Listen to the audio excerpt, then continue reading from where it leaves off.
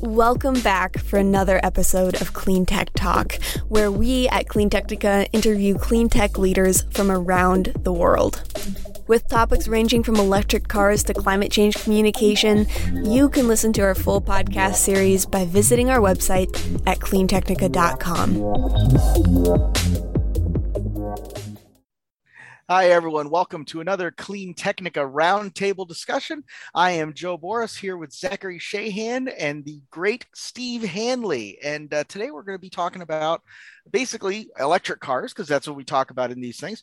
But we're going to specifically focus on the kind of explosion of BEV sales overseas in China, in Southeast Asia, and just the numbers there are just so staggering. And then after that, I'm not going to give too much away, but we're going to talk about a car that we've all been waiting for, particularly Steve, for at least the last 10 years.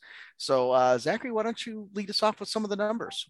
Yeah, a non-car car. We'll just tease it a little bit here. But, a non-car car. Yeah. Well, we have China and Europe have been exploding in BEV sales. That's fully electric vehicle sales, which actually are deliveries sales. We don't really know. That's what, people buy, order a car, and it's not until it's delivered that it's really what we call a sale. So that's what we're doing. Critical, right? Because yes, we're talking about, we'll get to this in a minute. And I'm sorry to cut you off, but we talk about these companies like Rivian has 50,000 pre-orders, and, Tesla has however many, 100,000 pre-orders for their Cybertruck, but that's not a sale. No. And a sale would be like a full, like you've paid the full price for the vehicle. Yeah. And nobody puts that data out there. What we get is the delivery data. When people have ordered an EV these days, it often takes a year to get it. So it's like, we're not really seeing the current demand. We're seeing basically whatever all the automakers are able to supply, because it's like nobody's having to find customers. They're all overpacked with customer demand and lack of supply. But with that sort of context, just making sure everybody's on the same page, let's look at the recent deliveries of fully electric vehicles. And we recently got, basically first half of the year, a number of interesting automakers. Of course, you have Tesla at the top with 564,000. Is that correct? Yes, that's correct. In the first half of the year. So they sold over 500,000 full electric vehicles, and somewhere below that we have 217,000 from Volkswagen Group.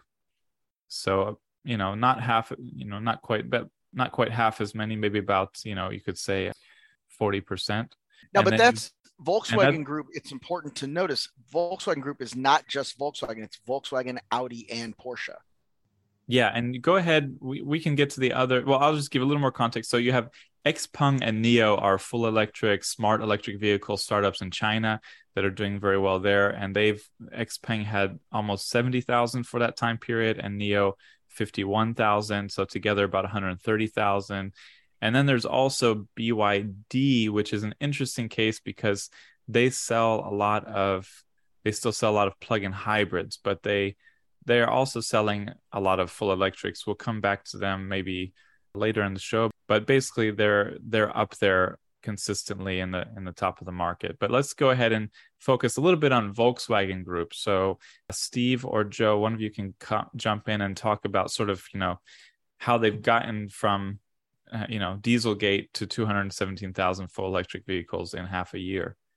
Well, it's kind of a long process, right? So, Dieselgate, for those of you who don't remember, Dieselgate was essentially there was a software device that would detect when the vehicle was in dyno mode. Dyno mode is the mode that the vehicle operates in when it's being tested, when they're doing, EPA testing and they're doing DOT testing and they're telling you how much horsepower a car gets or how much miles per gallon it gets. They don't drive these things out on the highway with somebody going, well, we put in $20 and that was 200 miles ago and gas was $4.89 a gallon. Like, they do this on a rolling test bed called a dyno. And when these vehicles were being put on a dyno without any kind of software mode telling it that it was on a dyno, it would freak out because the wheels would be spinning at different speeds. The GPS wouldn't indicate the traveled speed. So there was a lot of systems in there that would throw errors and throw codes. So to turn all that off, there was a mode you could put the car in, and it would say, okay, the car's in dyno mode now. So you don't have to worry about the anti-lock brake system freaking out or any of that. It's just going to run the engine and the transmission and drivetrain, and that's just going to give you your results. And as you put the car into that dyno mode, the engine software would lean back the fuel, would kick on a secondary air pump to essentially re-clean the exhaust emissions, and it would pass the federal emission standards. And what eventually happened was somebody was trying to do a real world test and compare it to the EPA's numbers. And it wasn't anything nefarious suspected. It was just trying to verify the data. And of course, you can't drive the car all over the place in dyno mode, or these guys didn't know that. And they got really, really different numbers. And that was kind of what led to everybody looking into these diesel vehicles and the engine control software that was there and discovering these emissions cheat modes. And it wasn't just Volkswagen, right? Yeah, I was not really thinking to go into the deep history of Dieselgate. Well, you said, how do we get from Dieselgate to here? So because this is Dieselgate, this is how it works. I was just thinking they were basically at they had no EV program. I mean, they had very limited EV program.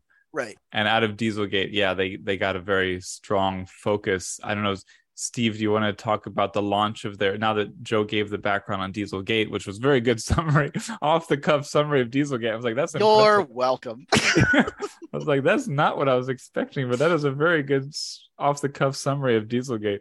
Steve, do you want to jump in with sort of how Volkswagen Group spun itself out of that trauma and that scandal? I know you've covered it all along the way.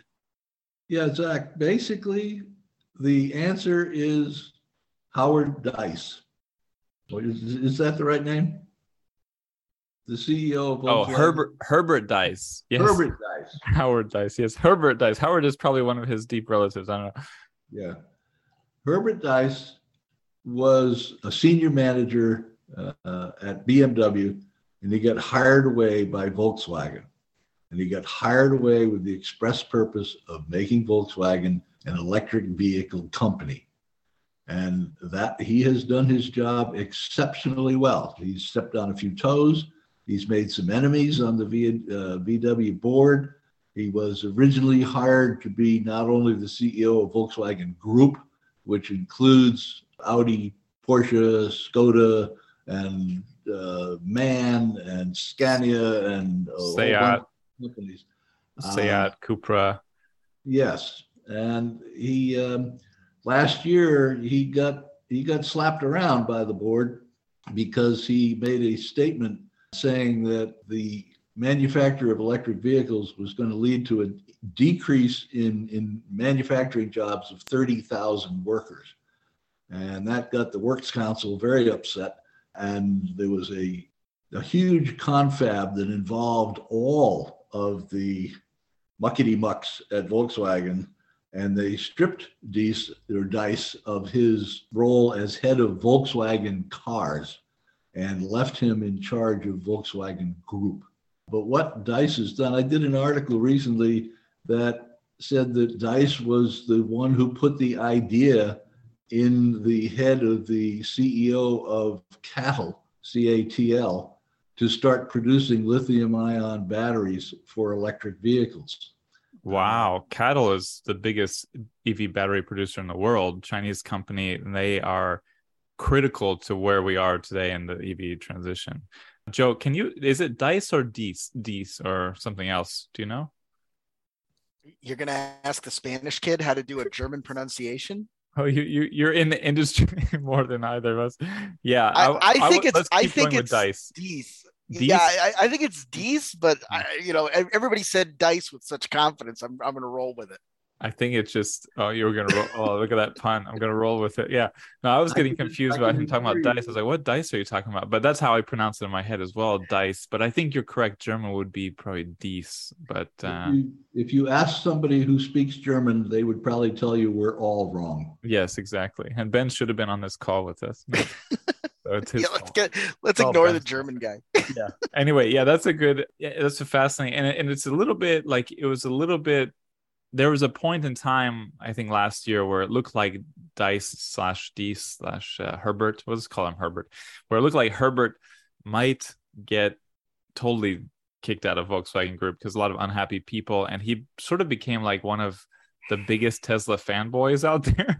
He was very big on highlighting Tesla's leadership and bringing Elon into like internal Volkswagen Group manager meetings and stuff. And it was That's right. There he was was doing this whole conversation about bringing he Elon Musk brought on him to run in. Yeah, they VW. had a big meeting with these like global meeting with managers across the company, and Elon was the special guest who was there to like I don't know, talk about what they should be doing and pat Herbert on the back, and they had a kind of bromance going, and I think it was a good call. I think it was a smart move. It was a little bit funny at times and very risky, I would say, but he's mostly come through. I mean, he lost the CEO position at Volkswagen Cars, like you said, but I think he's done well, and I think his vision of electrifying as fast as possible has been a struggle to convince the rest of the company of, but he's done a pretty good job of pushing it through. Steve, do you have any more words on that? And then Joe, jump in with that kind of transition statement.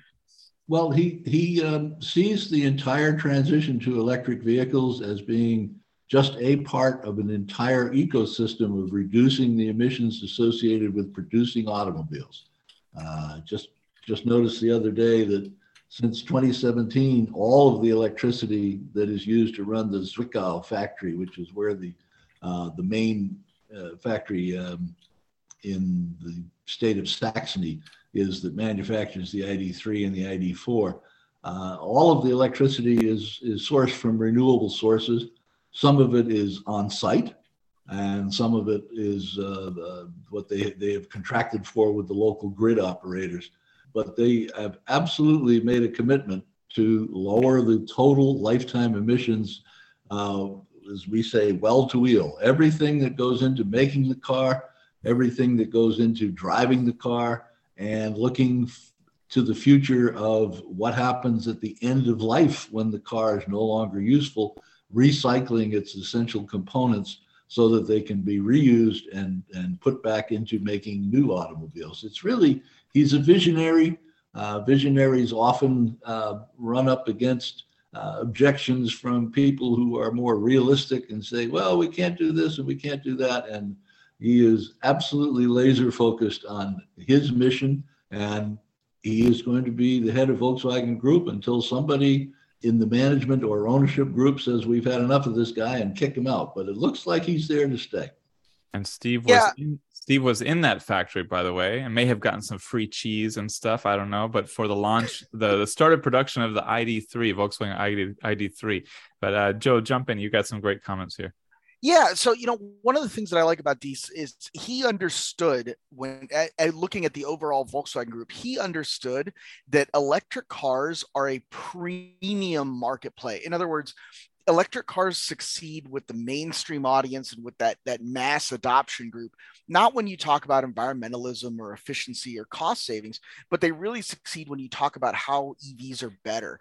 And Diess understood what Tesla did. He understood what Elon Musk did by building a car that was, for that higher income bracket, for that higher level of, spender and vehicle enthusiast that was willing to be an early adopter. And he's letting those costs trickle down and bring that down in just a standard Rojets, diffusion of innovations type marketing curve. Where, when you see like the Nissan Leaf play or the original Mitsubishi i-MiEV, that was a completely different type of play. And Diess understood that. And that's why he led the charge to electrification with Porsche, with Audi, with Bentley, with, the Bentayga plug-in. And now they're announcing their first new full battery electric. Those are the high-end brands that people aspire to, that people look at and go, man, that's what's cool right now. And by making those things electric, you don't build, what's his name? Bob Lutz said something great in the 90s. He said, we don't build Dodge Vipers to sell Dodge Vipers. We build Dodge Vipers to sell Dodge Neons. So these electric Porsches, that's what's driving that desire and that marketability and that branding of the ID3s and the ID4s. I think it's just brilliant. I like the way you worded that. Bob Lutz, he said something great in the 90s. The guy's like 150,000 years old, and unlike Steve Hanley, since the 90s, yeah, Steve continues to be relevant. Bob Lutz does not. Anyway, yeah, I think that's a great intro on what Volkswagen has done. So now let's look at the numbers. So the numbers which Steve and I both recently reported on is that Volkswagen Group BEV sales were up 27% year over year, which is not really spectacular in the first half of 2021 versus the first half of 2020, but it is growth, and it does put Volkswagen Group's BEV sales at 217,000. I looked up BYD, and we don't have June's numbers yet, but it looks like the total for the first half of the year should be a bit more than 300,000 for BYD for full electric vehicles. So you have Tesla at 560,000, BYD at maybe a 310,000, and Volkswagen Group at 220,000. So while Volkswagen Group is not nearly at Tesla's level or even BYD's level, it is selling, a decent portion of BEVs, and it's introducing new models and ramping up capacity and getting hopefully more batteries from CATL. So where are we going into the future with Volkswagen Group, do you guys think? And I'll let Steve start here. Well, I think one interesting thing is that they are focusing more than other companies, and with one caveat, I'll get to that in a minute. They are focusing on the less expensive vehicles, particularly the Seat brand and the Cupra that are built in Spain. They've made major commitments to build new battery factories and manufacturing facilities in Spain. Although there was a little bit of arm twisting there, Herbert went there, I think it was about 8 months ago, and basically threatened the Spanish government, if you don't give us some subsidies, we're not going to build these factories, and they're really important for your manufacturing base. And the Spanish government said, okay, you can have the money. And they followed through, and they're building there, and they're going to be building cars that are more affordable than most of the other companies that are building cars today.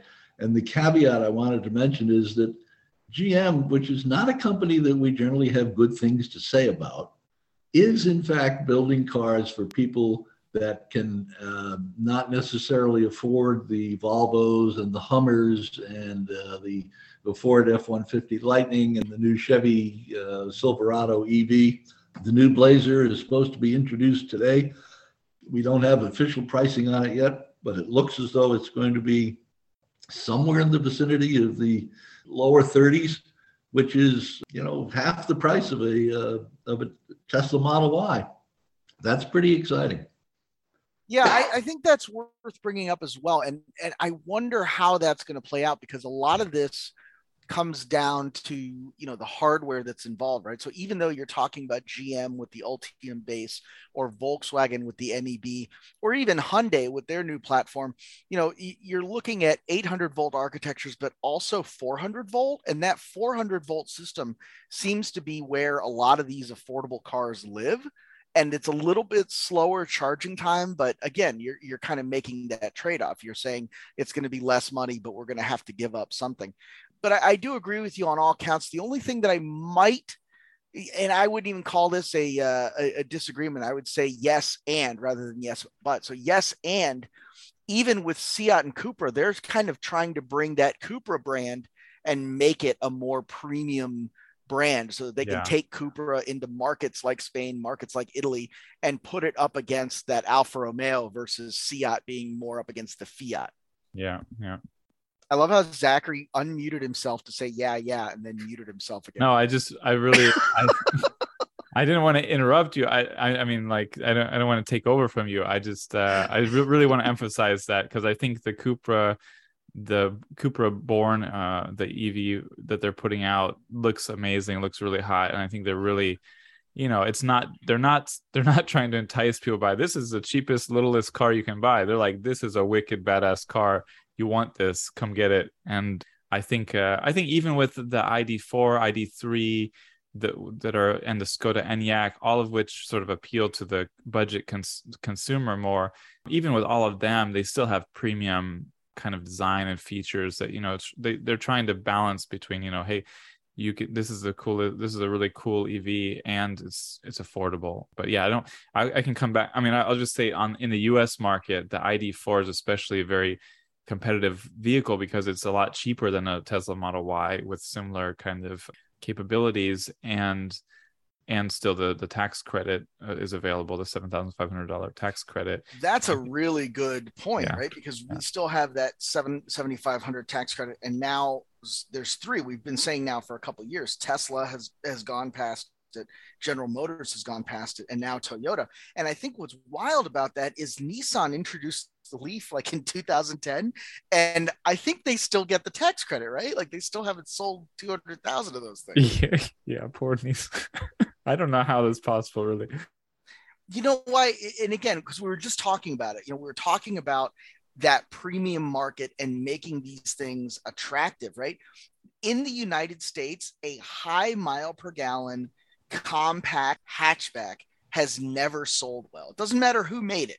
It doesn't matter if it was like the Honda Fit or the Toyota, you know, the original Yaris or Tercel. Like those never sold well. The least, you know, I got into this with Ben the other day where, you know, in America, the least expensive model from Ford, Chevy, Honda, Toyota, Mercedes, you name it, that is not their best selling car. You do not have this, you know, lower price equals higher demand equation balancing out here. And the Nissan Leaf has always been that. It's always been this kind of small, subcompact, high efficiency play. And, you know, it was, in addition to those things, it was virtue signaling to, you know, people who kind of got it. But by the time it came out, you could virtue signal with a Tesla Model S, or you could virtue signal with a Nissan Leaf. And if you could afford either one, it was kind of a no-brainer which one you were going to buy. Steve, do you want to jump in? I just, having owned a Nissan Leaf and actually thought it was a pretty nice car for the money, I just read recently that it's being phased out. Not right away, but in the next 2 or 3 years, it's just going to go away. Well, it's based on the CHAdeMO architecture, and that's not being supported anywhere. Yeah, and I helped my mom leased a Leaf for a few years, and I agree. I mean, I thought it had actually phenomenal storage space and drove nicely, had a nice interior. I completely agree with what you're saying, Joe, but it's also still, and I think Steve would agree with me, a little bit of a mystery why the US can't accept, you know, efficient cars that serve all your needs and aren't giants on wheels. But you know, the European market does, you know, sell a lot more of those. I think still the point is that there's still a lot of room in the below Tesla market for, I mean, the highest selling vehicles, the RAV4, the Honda Accord, the Honda Civic, the Camry. These vehicles, you know, they are not as expensive as a base Tesla anymore. And the nice place where Volkswagen has been filling in there is that they have the ID4, which serves, you know, the needs of many Americans, what a lot of Americans want, while offering lower price. Still, they I think 8% of Volkswagen Group's BEV sales were in the US. I think 60% were in Europe, or I have to double check this. That's correct, Zach. Yeah, and then 29% in China. And basically China is where they were really struggling to get their BEV sales going, and they've made some progress this year now, in the first half of this year. The US market at 8%, 17,000 vehicles. It's just hard to see it, you know, increasing much, because all these automakers have only so much supply and they have to sell more in Europe and China. So US is just like an afterthought. It's like, but still, you know, I swear I'm seeing new ID4s all, you know, like every week here, I see a lot of new ones on the road here in Southwest Florida. And I think that's exciting just to see that it's filling that gap a little bit more. Maybe now we can jump into the Volkswagen model that we've all been waiting a decade for, and is finally coming out, but it's coming out at a not very affordable price. I will let Joe start off with this one, but we're talking about the ID Buzz. Yeah, the ID Buzz is sort of the reborn, you know, Type 2 bus, that California camper van.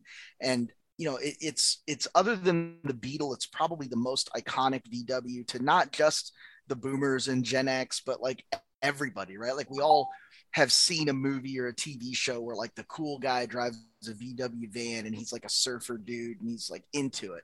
So it's a really neat thing, and it's been kind of teased now for I think at least 10 years. I think the first article I wrote about it was like 2010. And that was a really long time ago. And it's just been teased and teased and teased. And it's finally here. But kind of as Zach alluded to, and Steve mentioned earlier, this is not an affordable everyman kind of ride. Is it, Steve? And Steve can probably talk a little bit more to what made. I mean, I agree that the original Volkswagen, but I think it's one of the most iconic vehicles of any brand. Like, it's just one of the only vehicles that really stands out in cultural history and consciousness, I think. But Steve, you can maybe talk a little bit about what was so appealing about that bus, and what you think of that buzz in relation to that as well. Well, the appeal of the original Volkswagen bus was that it offered, it was a rolling, do anything vehicle. You could sleep in it, you could camp in it, you could go cross country in it. It had, I think originally it started with a 36 horsepower engine. It was painfully slow. It was, shifting it was like stirring porridge with a wooden spoon. It had absolutely no handling whatsoever. It had difficulty climbing hills. If you were going out west of Denver and trying to go up to the Eisenhower Pass, everything would pass you, including diesel buses and semi-trailers. It was not a very good car. This sounds amazing, Steve. But what it was, it for some reason captured the vibe of the Woodstock moment. It was the vehicle, the peace, love, and the age of Aquarius vehicle for a lot of people. It was really not a very good automobile, but it was a heck of a social symbol. I mean, all of that sounds awesome, but there's a question of what makes a car a good car, right? And I had this conversation with somebody fairly recently. They found out through some twist and turn of conversation that I had owned 3 Lancias in my life, which is, for those of you in the US who've never heard of it, it's like an Italian sort of sporty car brand. It's like, Fiat is to Lancia the way Buick is to Chevy. It's made by the same company. It's a little bit nicer, not quite as nice as a Ferrari or anything, but it's just like a little bit nicer. And they were just garbage cars. They would break down constantly. They would rust if you looked at them wrong. I think the seats were made from sick cow leather. Like those cows were not well cows. And they used silk thread to tie the leather seats. So if you drop down in them too hard, it would just immediately split because the silk would tear right through the leather. So again, horrible, crappy little cars. And I would buy another one in a minute, because like all of the great stories and memories and weirdness that comes from having a car like that kind of, endears it to you, right? Like as you get older, you don't think back and go, man, that thing was super efficient and got me where I needed to go. You think about the fun times that you had in it. And I think that some of that is what's driving that nostalgia for the bus. So we have a couple of issues with it. I mean, it is not a cheap vehicle. It seems like it could actually still be very appealing for people who bought the original. And then, they've paired the release with like pictures of C3PO and R2D2. They're really pulling on our strings. I'm rambling now, but I mean, basically they're nailing it, but it's just very expensive. Well, I mean, they are nailing it, but to your point, you are looking at that, baby boomer generation and the elder millennials and Gen Xers who do have a little bit more income to buy this thing. If I show this to my 20-year-old college kid, he's not gonna care, right? Like he didn't grow up in one. His dad didn't have one. He never went to the beach in one. I don't even know if he ever saw a movie with one of these things in it. And even if he did and he loved it, $40,000 is just as unobtainable to him as $70,000. So why not make it a premium product that's going to appeal to people? Why not make it something that is going to be rare, that is going to be special? And, we talk about this being a $70,000 car. I mean, that's what the Volvo is. That's what the Model Y is. It's kind of right in that mode. And if you look at it compared to a Model X, I think it's actually more affordable, isn't it? I'm not sure comparing it to the Model X is a fair comparison. To me, they're not comparable at all. Really? I mean, I look at the Model X and I think it's a minivan, like 100%. In my little suburban jungle, that's who drives it. Soccer moms drive the Model X. But the X has way more range and power, so it's not really, it's like probably double the range and power. So it's like, yeah. But Steve, go ahead. What do you must have some thoughts on all of this, Mr. Hanley?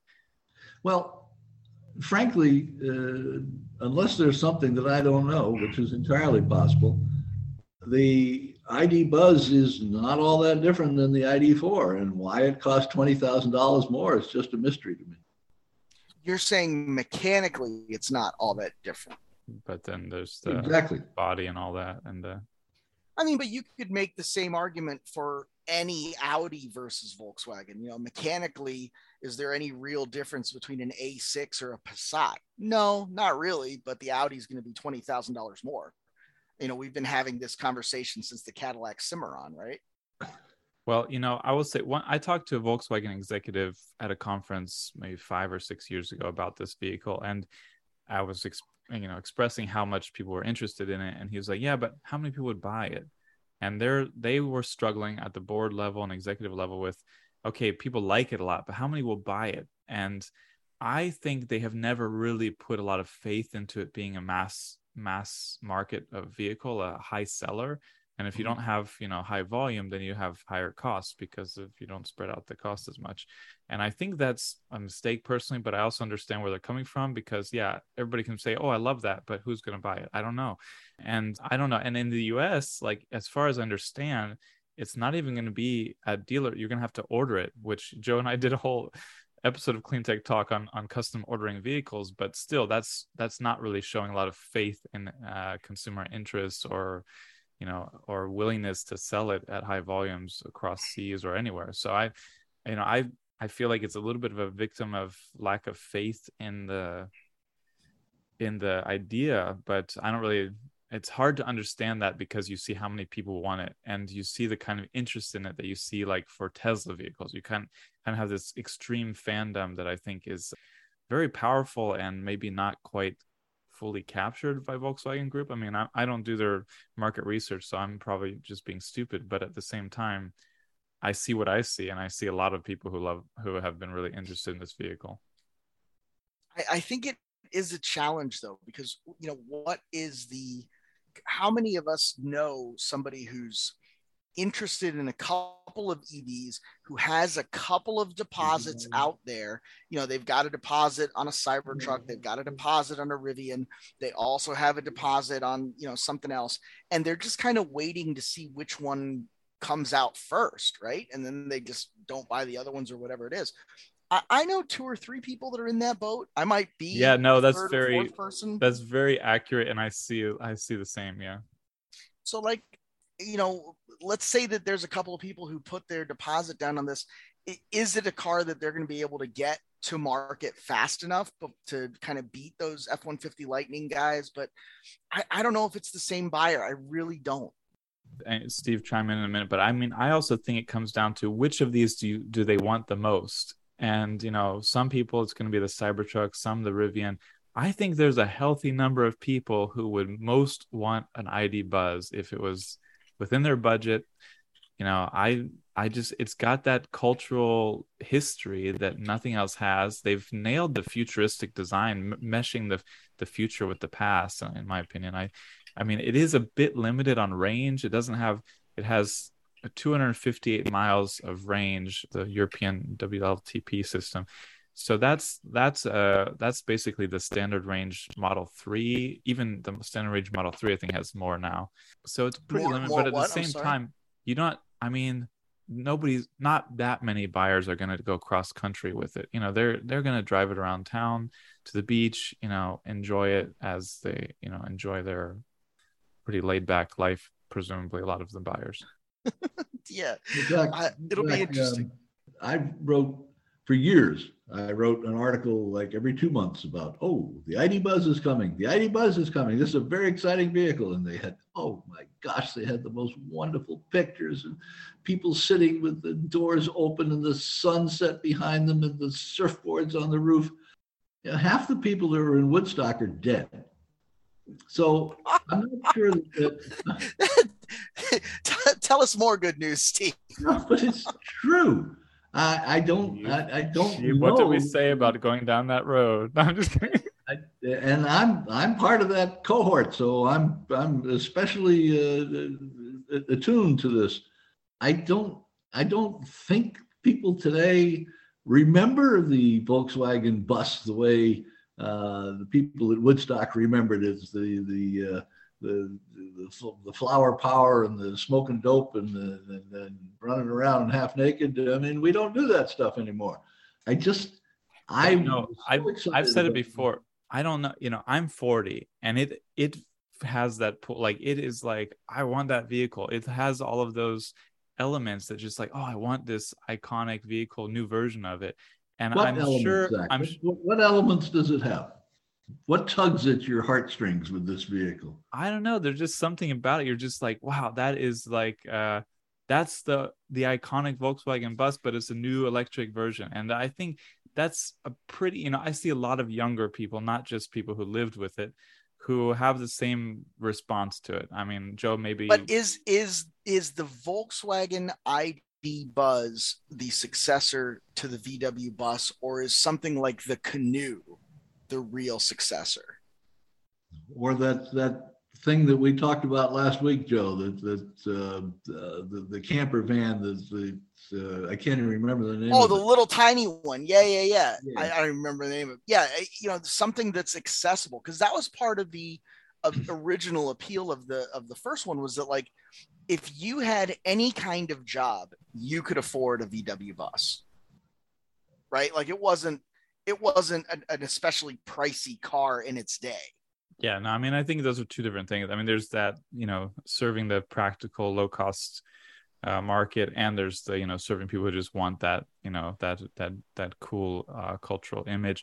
And I think, I mean, when it comes down to it, though, $70,000 for an EV with 250 miles of range, I think is going to mean pretty limited sales. Like I don't, you know, I think people are going to look at the compare range of different vehicles that they like at that price point, and it's not the best performing. But I don't know. That 250 miles of range, is that WLTP? Yes. Well, then it's going to be under 200 EPA. Yeah, and well, it depends. Like those are complicated now, but in any case, a real world highway range would not be great. It would be, you know, and you don't have a supercharger network, which is, you know, in the US especially. But I don't know. But yeah, I think I've said my piece on it.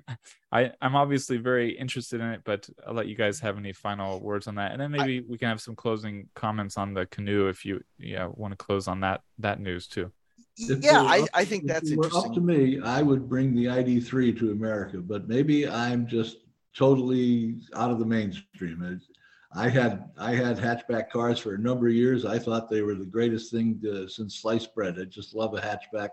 Americans won't buy them. I don't know why.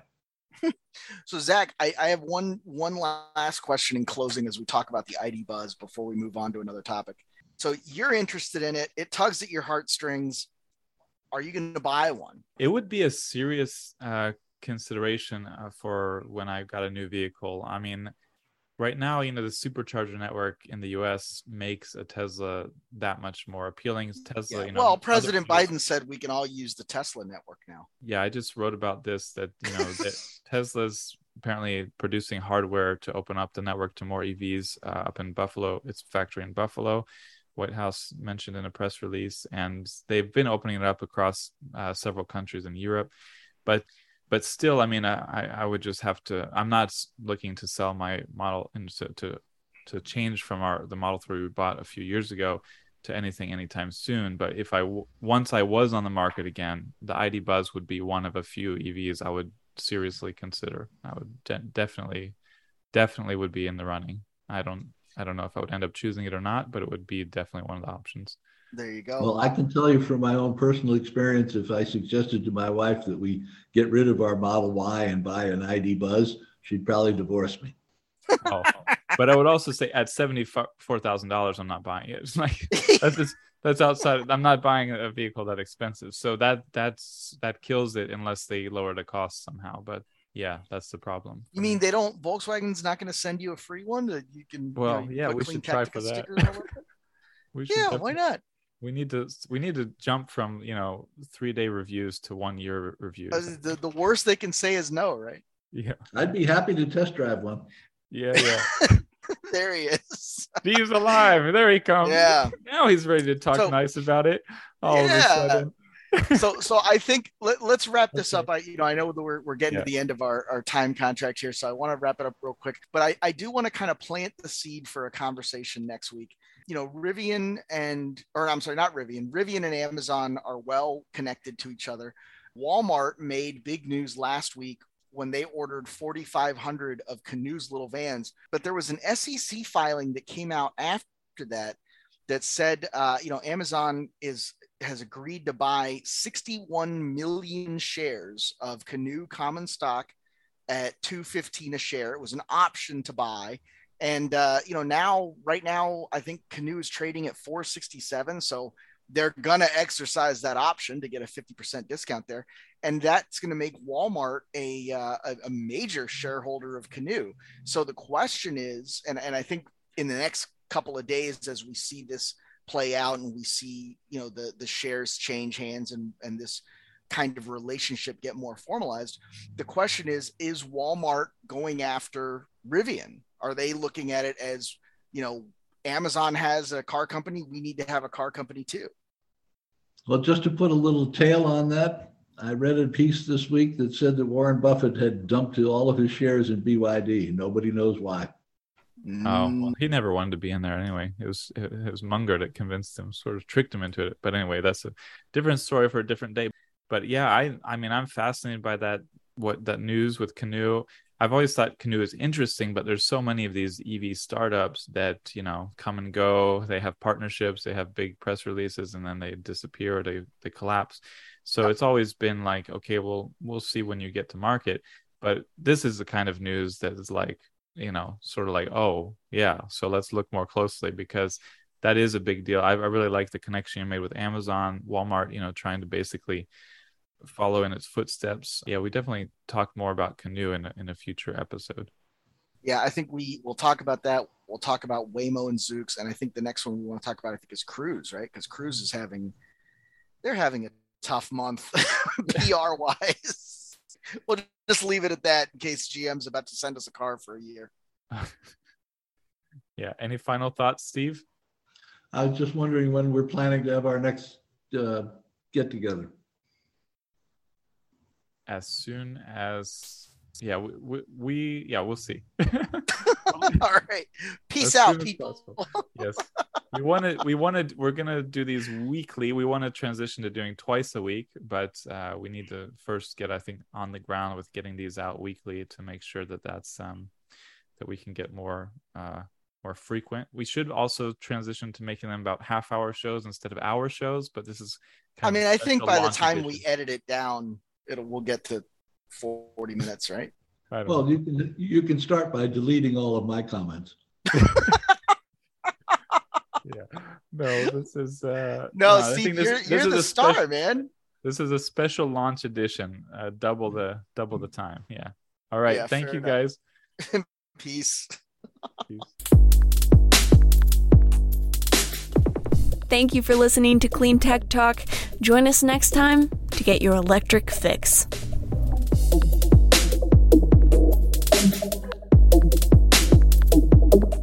If you would like to sponsor our podcast, send us an email at accounts@cleantechnica.com.